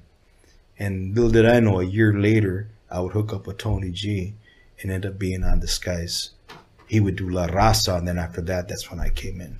Okay. Okay. Yeah, yeah. So, and how was your experience working with him? Everything was good as far as on that record? Everything was cool, you know. We everything worked out good. We just went in and we did our thing, you know, and it was mostly Tony G, you know what I mean, that I worked with on those, you know. But Frost approved of everything, you know what I mean. He was cool with stuff. And I'm going to bring something up right now that I think is very controversial in a sense because it's talking about Chicano rap. okay, Okay. Because most people would say that Chicano rap pretty much started there going Kid Frost. Okay. Mm-hmm. Whether it did or whether it didn't, let's just say that's the popular opinion. Okay? Yeah. Now, working with Tony G, and you said great producer. Try this, try that. He would write some of the hooks. That's Yeah. what a great producer does. Yeah. He brings the best out of you. Yeah. If it's not working, we try it again tomorrow or keep going. Let's try it one more time. Let's Yeah. try it one. Okay. yeah, One thing that I believe lacks in today's Chicano rap genre is good producers. yeah, Here's what we have today. Hey, email me a beat. yeah, Okay. yeah, Now they just go in their bedroom, grab a mic, and they bust it, take a goofy picture, load it up on YouTube, and hopefully they get 1,000 views. Okay? exactly. Yeah, They don't have that producer that brings the best out of them. that's right. Dre told me this years ago, and I don't even think he even thought he was teaching me anything, but he said a producer is only as good as the artist that he's working with. Okay. Meaning this, if you're the producer, bring the best out of that artist. Right. Don't just say spit. Okay, cool. We got to record it. We're good. Let Yeah. me get a level. Yeah. You got to bring the best out of him. And I think we have a lot of Chicano rappers and even Chicana rappers that their producers are not bringing the best out of them. No, they're just looking for the quickies, man. It's all Exactly. about the quickie, man. Yeah. Exactly. So and a lot of times people say, this guy's trash, this guy's trash, this guy's trash. Sometimes us producers have to take responsibility. If you're getting paid, track that person right. Yeah. Bring the best out of them. Yeah. Don't just try to take, like you said, the quickie, Yeah. give me a couple of hundred Back in the bucks. days, I had producers. No, I know you could do it better, and until you get pissed and bam, you're doing. That's what I'm looking for. Thank you. You know what I mean? Yeah. And that's how Tony was, and that's how some of the other producers that I had back then too. At one time, I worked with this guy. His name was Victor Brooks, Uh-huh. and we wrote some songs which had something to do with Tony G. Uh-huh. And it wound up being for, I don't remember if you remember the Barrio Boys, man. Yeah, of course. Well, I wrote 2 songs with Victor Brooks and a homie named Ricky. I forgot Ricky's last name. Apologize. And we wrote 2 songs on their first album. It was an English album. It was called Crazy Coolin'. And we wrote a couple of good jams, man. Really good songs, man. Poppy. Yeah. One called Latin Groove. The other one was called Taste of Love. And then shortly after that, that really never went nowhere because they wanted to take them in another direction. And they to me, I think they should have used ours as the first song. Yeah, what do they call that? The first single. Yes.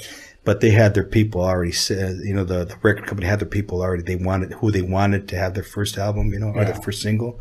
And their first single didn't work out, Right. We had the street shit, bro. Yeah. And Tony was helping us, so Awesome. it could have been good, man. But what they did, they changed directions and went Spanish. And then that's when they hooked up with Selena and they went after that. But I vocally trained some of those guys, man. Wow. And I sang underneath. This is when the Milli Vanilli thing came out. Yeah. And I had to sign a waiver to not speak about it. But I'm speaking about it now. Yeah, I sang backgrounds on that thing. And they copied me, man. They copied my style. And then they went on and did what they had to do. It's funny. A lot of people talk shit about Milli Vanilli, but how many Milli Vanillis do we have today? So many. It's part of the deal now. Yeah. It's part of the deal, and it saddens me because one of those guys, I believe, committed suicide. Yeah, over that bullshit. Yeah. over that bullshit. And now, I mean, anybody can get throw some auto tune on and be some kind of a singer, Yeah. So, And I've seen it. I've seen people that cannot sing. And even Tony showed me one time. He goes, check this out, dog. And these badass backgrounds to the song he was doing. I go, damn, who's doing the background? That's badass. He goes, that's me. You can't sing, fool. And he goes, no, it takes work, but you could fix it up, auto tune it, this and that, and anybody could be a singer. I go, what the fuck am I here for? Yeah. What am I here for? And he goes, no. They still need people with their own style. They need people with their own shit, I said, okay, good. Yeah. Let me give you a quick example of what I mean as well. And I know you know this already, but for the public's sake. Yeah. When producers bring the best out of you. Yeah. Now, a lot of people know that Eazy-E was never a natural rapper, if you will. Yeah. Okay. He learned. Okay. Of course. Who brought the best out of him? Dre did. Yeah. Dre did. And made him a fucking star, bro. Yeah. You know? Can't nobody say that Easy shit was whack. Now, who would have known that what he had was the shit? Who would have known unless Dre brought it out on him? Yes. And today we have, if you will, possible Eazy-E's out there that these producers are not bringing the best out of them. Exactly. They're just taking their $50 for a beat and go. Throw some auto tune on. I'm good to go, man. You're good to go, homie. I'll see you at the Swami. So, I'm sure there's a lot of youngsters out there that could really get that. And when I see them, I give them props. Yeah. And I usually always say, that's what I call spitting, man.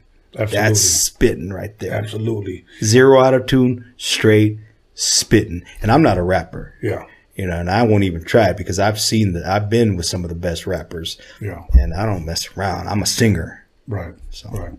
I am absolutely buzzed right now. I'm feeling good, man. You know what? Let's take a little shot real fast. Sir. And I'm only going to sip. Porque me voy a poner bien pedo. You're going to have to carry me out on a fucking dolly. Salud, brother. Hey, listen to your future, brother. Thank you. Okay, Thank you. You too, bro. So, anyways, my face is numb. But, so now, here's what I wanted you to do. Because, if possible, I wanted you to name drop every artist, if possible, whoever you work with, who comes to mind. Everybody that you sang on their shit for. Okay. And possibly a lot of these guys maybe never mentioned you. Maybe they did. But I want to shine light on you, brother. So. You know what? Out of a lot of these fools that I jammed with and everything and helped them sell records or whatever, ALT was the one that would take me with him. You know what I mean? So ALT, of course you had Frost, you know what I mean? Which I did some videos with him and he spoke up for me one time, so I'll give him that, at a TV show one time. But, Kid Frost, Slow Pain, even Lightfoot, you guys talked about Lightfoot, man. Lightfoot was pretty cool, man. He was a cool dude. I took him to go train and he went, I got to pump up for this movie I'm doing, dog. And I took him. He was so sore he couldn't even walk after that. Now, Lightfoot, a lot of people may not know that's Indian in the Cupboard guy. Indian in the Cupboard, man. And he's, to me, I mean, I don't know if there was any more Native American rappers before him. I'm sure there was, but he was the one that was most known at that time that I knew of, And he was a cool brother. You had guy. I'm on a recording with Eazy-E, bro. Yeah. And I didn't know that till here years later. And it was these girls. Like I said, I used to do backgrounds for some of his artists. These girls called HWA, Hoes with Attitudes. They were like the female version. And I did this song called Ain't No Ladies with them. And I went in there and all these tall, fine-looking hood black chicks, right? And I'm like, oh, damn. They're like, who this? And these guys gonna do the backgrounds. They're like, watch me work. And I laid it down there like, oh, okay. So them and I didn't come on the video or nothing, but I mean I'm in there, man, and I'm there with the Easy. Easy's talking at the beginning. And I'm like, I'm on a jam with Eazy-E, man. That's beautiful. Let's see, a dude named Bugsy. Who else, man? Man, a lot of the first Chicano cats. And like I said, I did some stuff with Mel that never came out, you know what I mean? Yeah. Barrio Boys, man, and fools that I can't even remember, man. Okay. Now, share with us a little bit about the group that you're in right now. My band? Yeah, like when did that form? And here's another thing, man. It was the anniversary of Eazy-E's passing. I was listening to the radio. And they said, oh, it's the anniversary of Eazy-E's passing. It's been such and such years and this and that. I think it was in 2004. Okay. And I listened to that, man, and I was like, fuck, man. And I started remembering, you know. And I brought a tear to my eye, thinking about Eazy and how he believed in me, you know, and I appreciated him, you know, and it's fucked up that he passed away like that, you know. And then shortly after that, my boy Joe Truck calls me, right? Joe Truck had been a friend of mine I met through a girlfriend. He worked with the group War, the original guys, Howard Scott, B.B. Dickerson, Eric Burden, and Harold Brown, the guys that were ousted from the group. And he goes, hey, man, what if I tell you I can get you on stage with Howard Scott? I go, that guy's he's my God. What are you talking about? You know, Howard Scott, the one Six Cisco kid. And he's the one that started the group, actually. No shit. And, you know, that's a whole other story, what happened with them. So I met those guys, man. And Howard Scott, and we had done some stuff together. I got to go on stage with them and do shows, man. Oh, you should see the Chicano Pride after that, boy. And so Howard and Joe, they called me up. They're like, bro, man, let's do a song together. Me and Howard, you know, Howard and Joe goes, Howard wants to do this jam with you, man. I said, okay. So I got back in. I had been out of the business for about 8 or 9 years. I said, screw all this. I got to work. I got to take care of my family. You know, I can't chase dreams. Yeah. And so I did a song with Howard, man. And it kind of ignited a fire again, Joe Truck and Howard Scott. And then I met this dude named DJ Trip, who had a radio show called Radio Aslan in the Inland Empire. I've heard of that. Yeah, and he invited me out to one of his shows called the Aslan Festival. Okay. Radio Aslan Festival. I went out there and I saw these groups, right? And I said, oh, right, a bunch of Chicanos getting down, you know? And I said, you know what? I could do that shit. So I hit my brother Pablo up, man. I said, Pablo, because he never wanted to do shit with me before because I was hip hop, he was rock and roll. And I said, start a band, dog, in 2005. And Pablo Trevino, our DJ Trip, he was like, hey, man, I got a guy that'll jam with you, man. He's a fan of yours, man, from the Brownside days. His name's Rick Ciordia. And my boy Rick Ciordia, he came. It was just me, him, and my bro, man. We started jamming in my brother's garage, and he was all, hey, man, so you knew Toker and them? I said, yeah, bro, I knew all them fools, man. Yeah, what? And so we started jamming, and then they brought a couple more. Trip helped me bring a couple more guys in. Next, you know, I had the Midnight Cruisers going. And we couldn't come up with a name to my boy Alex Espinosa. He was like, well, you guys are cruisers, right?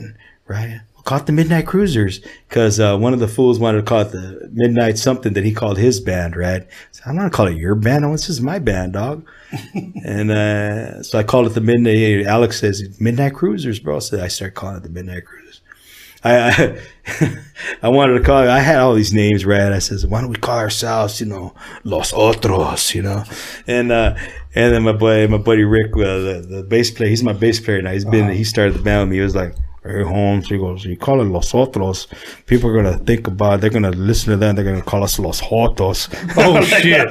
I said, you got a point, Doug. You got a point, Doug. Yeah, that's a good one. So that's how I started my band. And next thing you know, because of the little bit of juice that I had with Howard, yeah, our first gig was at my brother's house just to warm up. And the next thing you know, we were opening up for the Lowrider band, you know, Howard Scott and the original guys from War, man. It was amazing, man. That's fucking awesome. And Howard Scott he's my mentor. In fact, that song, we're gonna put it out. It's called Sweet Maria.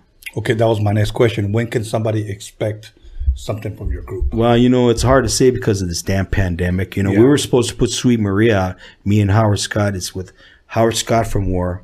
It's with B.B. Dickerson from War. It's with, remember Joan Sebastian?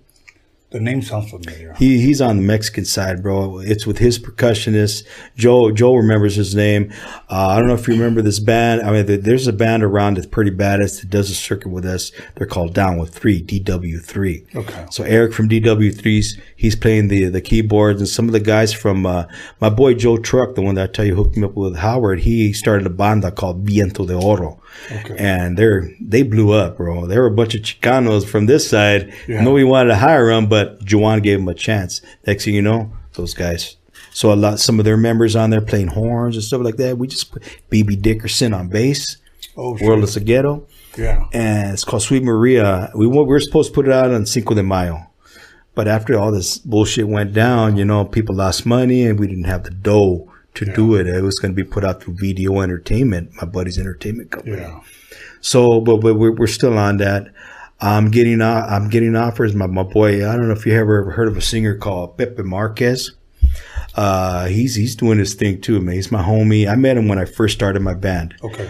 And he's always been good with me, man. He's got his own movida going, you know, and he's with this company called La Cima Records. Okay. And this guy is named Carlos Guillen.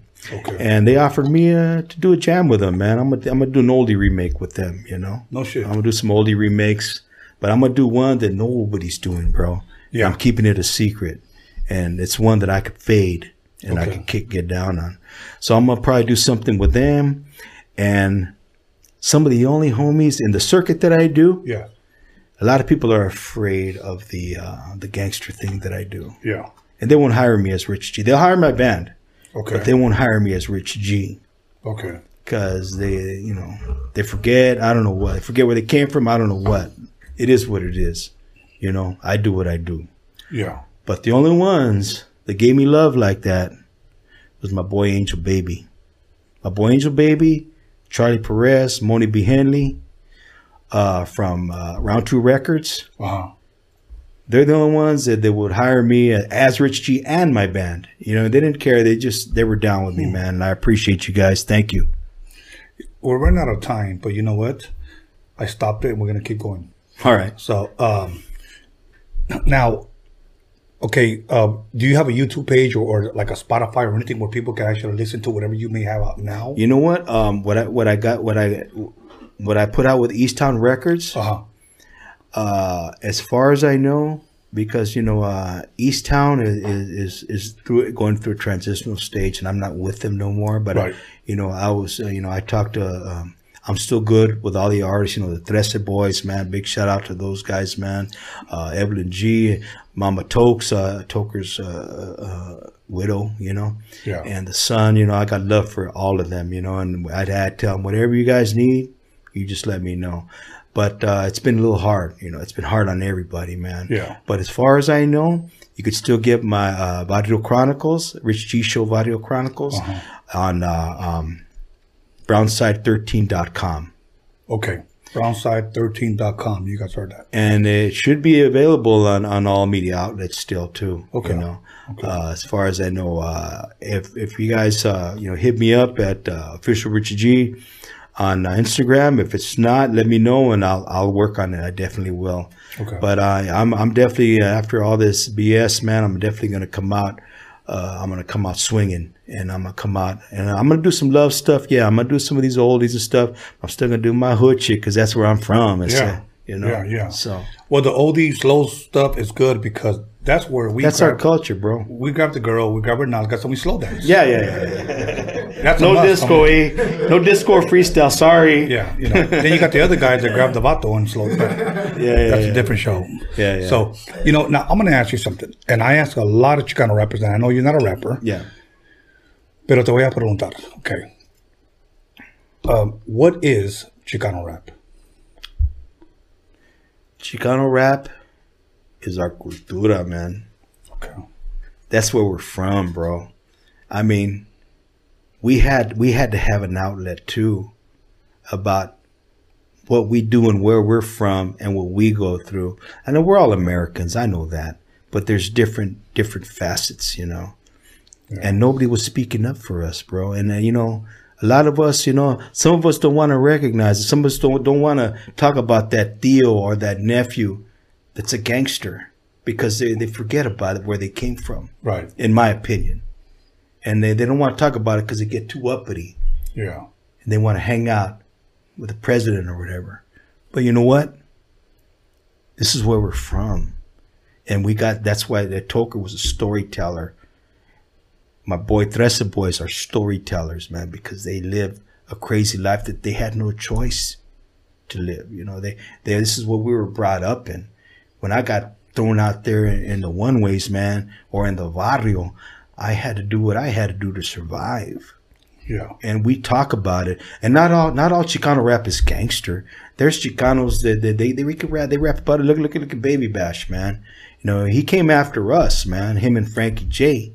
And they got down, man, and they talked about love, and they talked about different things, and it was a beautiful thing, you know. And I give those guys much props, you know. And that's Chicano rap is just our culture in a story. Yeah, yeah, good. You know what? That's a good answer because usually everybody has a different answer, and everybody's answer is unique. Yeah. Now let me ask you this, and this is the one that a lot of people. At the same time, they all have different answers, but I'm going to ask you, why do you think a Chicano rapper has never made it to the stature of maybe an Eazy-E, DJ Quick, a Game, or a Dr. Dre, or a Snoop? Why do you think we've never climbed that ladder, and yet we are hip-hop's economy, especially here in California? Mm-hmm. Okay? We buy everything, you know? Yeah. You're not going to find anybody that works harder than a Mexican. That's for sure. Okay? So why do you think a Chicano rapper has never climbed that ladder? Man, there's a lot of things to that, man. From what I've experienced, you know, of course, number one, there's a lot of racism against us, you know. Another thing is we don't take time to learn the business properly, you know. And I'm guilty of that, you know. We got the talent, man. Yeah. And I've heard Chicanos get down where I'll be like, I'm gonna sit down and listen to this guy, you know. Yeah. Excuse me. And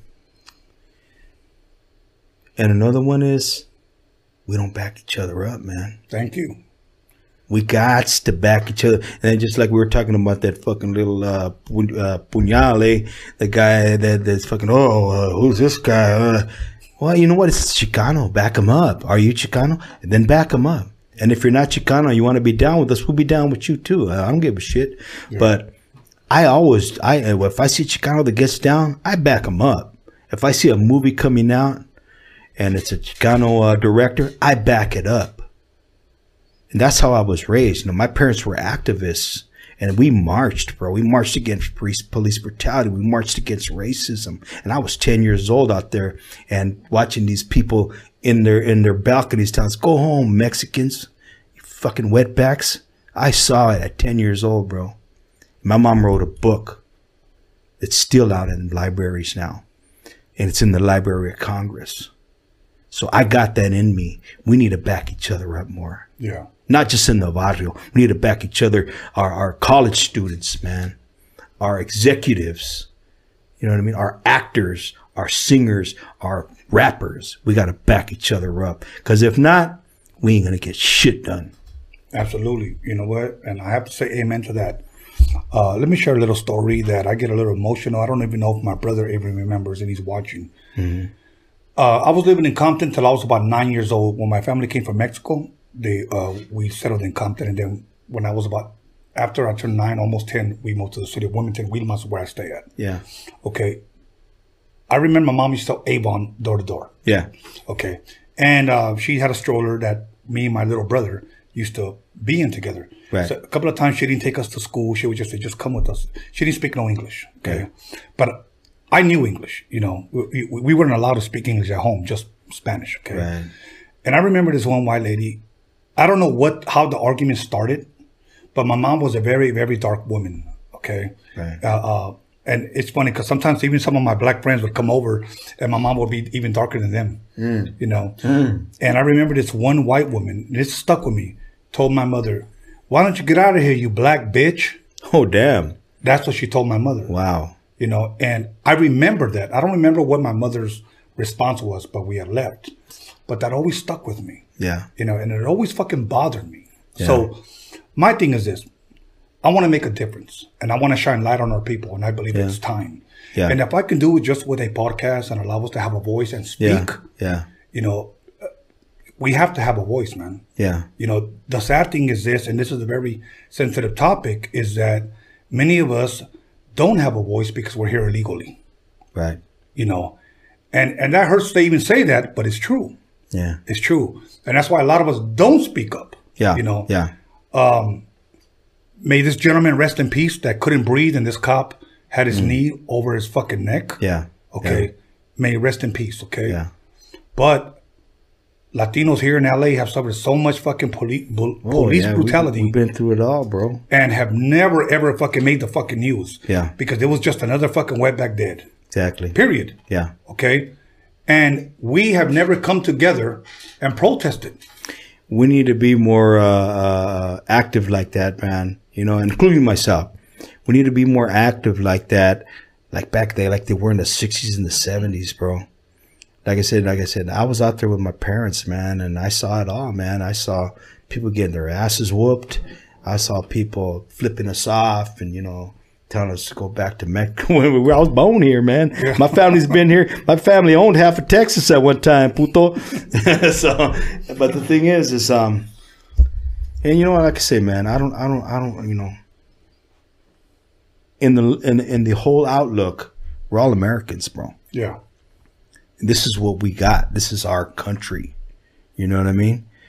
And I can't sit here and say, well, I got hate for those motherfuckers. Right. No, because there's a lot of good people out there, different colors. Yeah. But we need to speak up for ourselves more, yes. And there's a lot of people doing it. But we need more to back those people up. If not, whatever, like say for instance, you know, somebody comes up and they're going to have a rally. We need to get out there, man, and support. Like my Brown Berets, my girl Connie Gonzalez, man. Yeah. She's out there and she's a bomba, man. Yeah. And she's out there and she's marching with the Brown Berets, and they're still out there kicking ass, man. Yeah, the Brown Berets have been around for a fucking long time. We got to back them up, man. We got to back them up because they're speaking up for us. Absolutely. They're speaking up for the Azteca. Absolutely, brother. Absolutely. Well, you know what? Thank you for all that, man. And I can keep going on and on and on. But let me say that I believe that it's time because if we don't take a stand now, bro, we never will. That's right. You know, so we have to take a stand now. And it isn't so much against people, but it's against, you know what, we have a voice. Exactly. You know, we have a voice and let us use it. A lot of times we just stood quiet, timid, humble, and, you know, fuck it, we looked the other way. Yeah, but here's the thing. You can go out there all you want. You can go out there all you want and show all your guns and everything. You don't know what we got, man. Yeah. We don't want to go there. We don't want to go there. But I know some fools. You know what I mean? Yeah. They got some shit. But they ain't going to show it like some fucking little leva. They're going to wait until you come and fuck with us. We don't want to go there. We need to work it like Cesar Chavez did. With this. Absolutely. With this.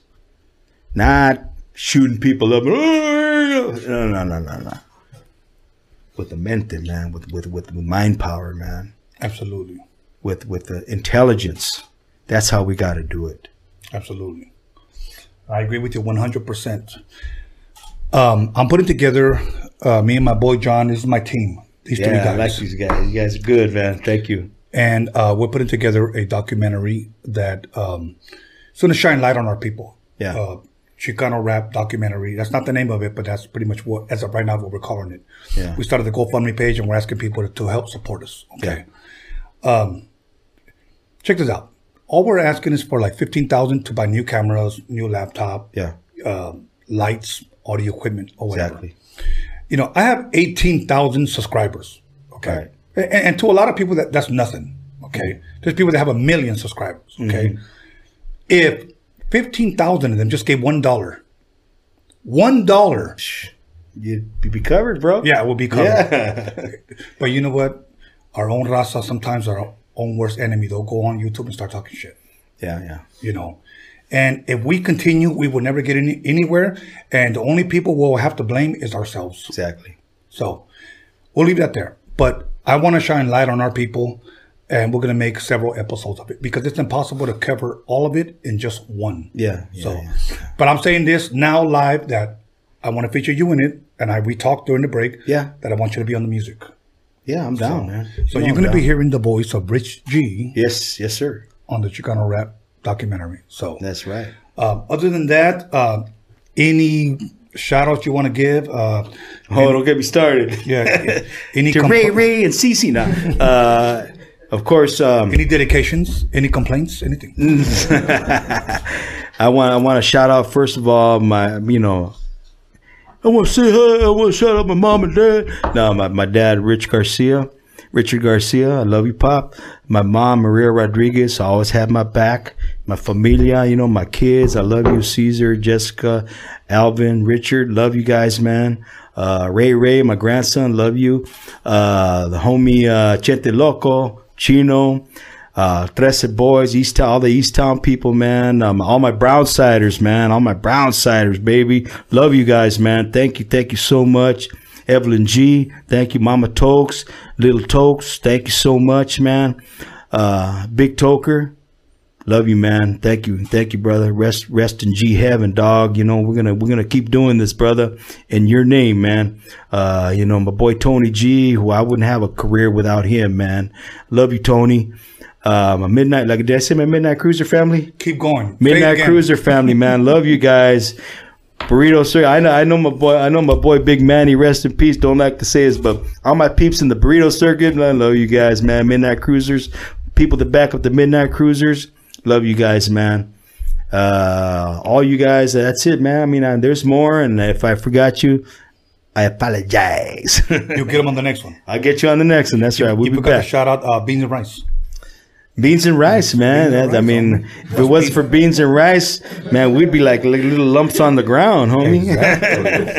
Exactly. That's why. Then Tony A, man, thank you, brother. Thank you, my brother. Rhodium Radio, thank you, brother. And the homies that making things happen back behind the scenes. Thanks a lot, guys.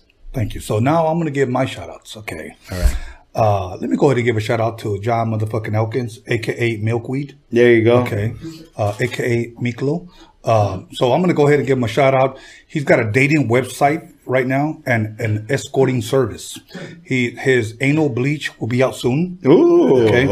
He's got a love potion that all you got to do is just sprinkle just a little bit on your hand, rub it all over yourself, and you'll find love in all the wrong places. So it's not number 9 then. It's number 10. No, not number 9. It's number 10. Okay. And then he has women nail polish as well. Stripper body spray and stripper glitter. Ooh. Yeah. And he also waxes. Well, but that glitter, is there any way you could get it where before you go home it falls off of you? That's a tough one. We're working on that. We're working on that because we don't want to get in trouble by the old lady. That's the thing, dog. That glitter. I mean? So, and also, let me go ahead and give a shout out to my boy DG Media Clips. DG's making it happen. Yeah, he's making it happen with the camera. He's good with the click with the camera. Click. Okay. And no, never mind. And my son, B. Scanless Bastard, he's the one that helps me promote all of this. I met him right now, right? Yes, sir. Yeah, yes, sir. And my brother, he's a cool Ruben Spice Smuggler. You can reach him on Spice Smuggler on Instagram. Yes, he sells refurbished dick pumps. Oh, all right. Dick pumps. So if you're quarantined up, clean them good, man. Do you clean them good? He cleaned them pretty good. All you do is just take wipies, and he cleaned them pretty good. So if you want to he's your man. Hit him up. Spice Smuggler on Instagram. And other than that, I just want to thank me really quick. And Salvi Mami for the shirt. Los Angeles, thank you very much. I want one of those, man. Yes. I'm going to hook you up. Yes. Salvi Mami, got to hook him up. Can I say one more thing? Yes, sir. Since we're in Wilma's here, man, my Wilmera, Danielle, she's going through some tough times. Noah, Kayla, much love to you guys, man. Your mom's out there. She's taking care of biz. She's doing what she's got to do. Strength and love to you, mija. Danielle, you're going to do this, girl. You got this. Absolutely. You got this. And your book buddy. Hey, there it is. You just pull out a book. You could tune into Coco Melon and sing Baby Shark to him. Hey, let me hear it again, Doc. He's a great listener. What? So the next 6 people that donate to the GoFundMe will receive this doll along with a CD. Operators are waiting. So other than that, once again, Rich G in the motherfucking place to be. Thank you. Thank you very much. And let me tell you something. This will not be the last time you guys see him. Okay? So stay tuned. We'll be back Sunday. And let me tell you something. Sunday, I got a dope producer and I got a industry executive that's got stories for days. You do not want to miss this one. I guarantee you, you do not want to miss this one. Shout out to my boy. He knows who he is. See you guys Sunday. Rich G, muchas gracias, hermano. Gracias, man. Thanks for having me, man. Thank My you honor. for coming. Big Yes, sir. honor, man. And we will see you Sunday. Now get your ass out of here.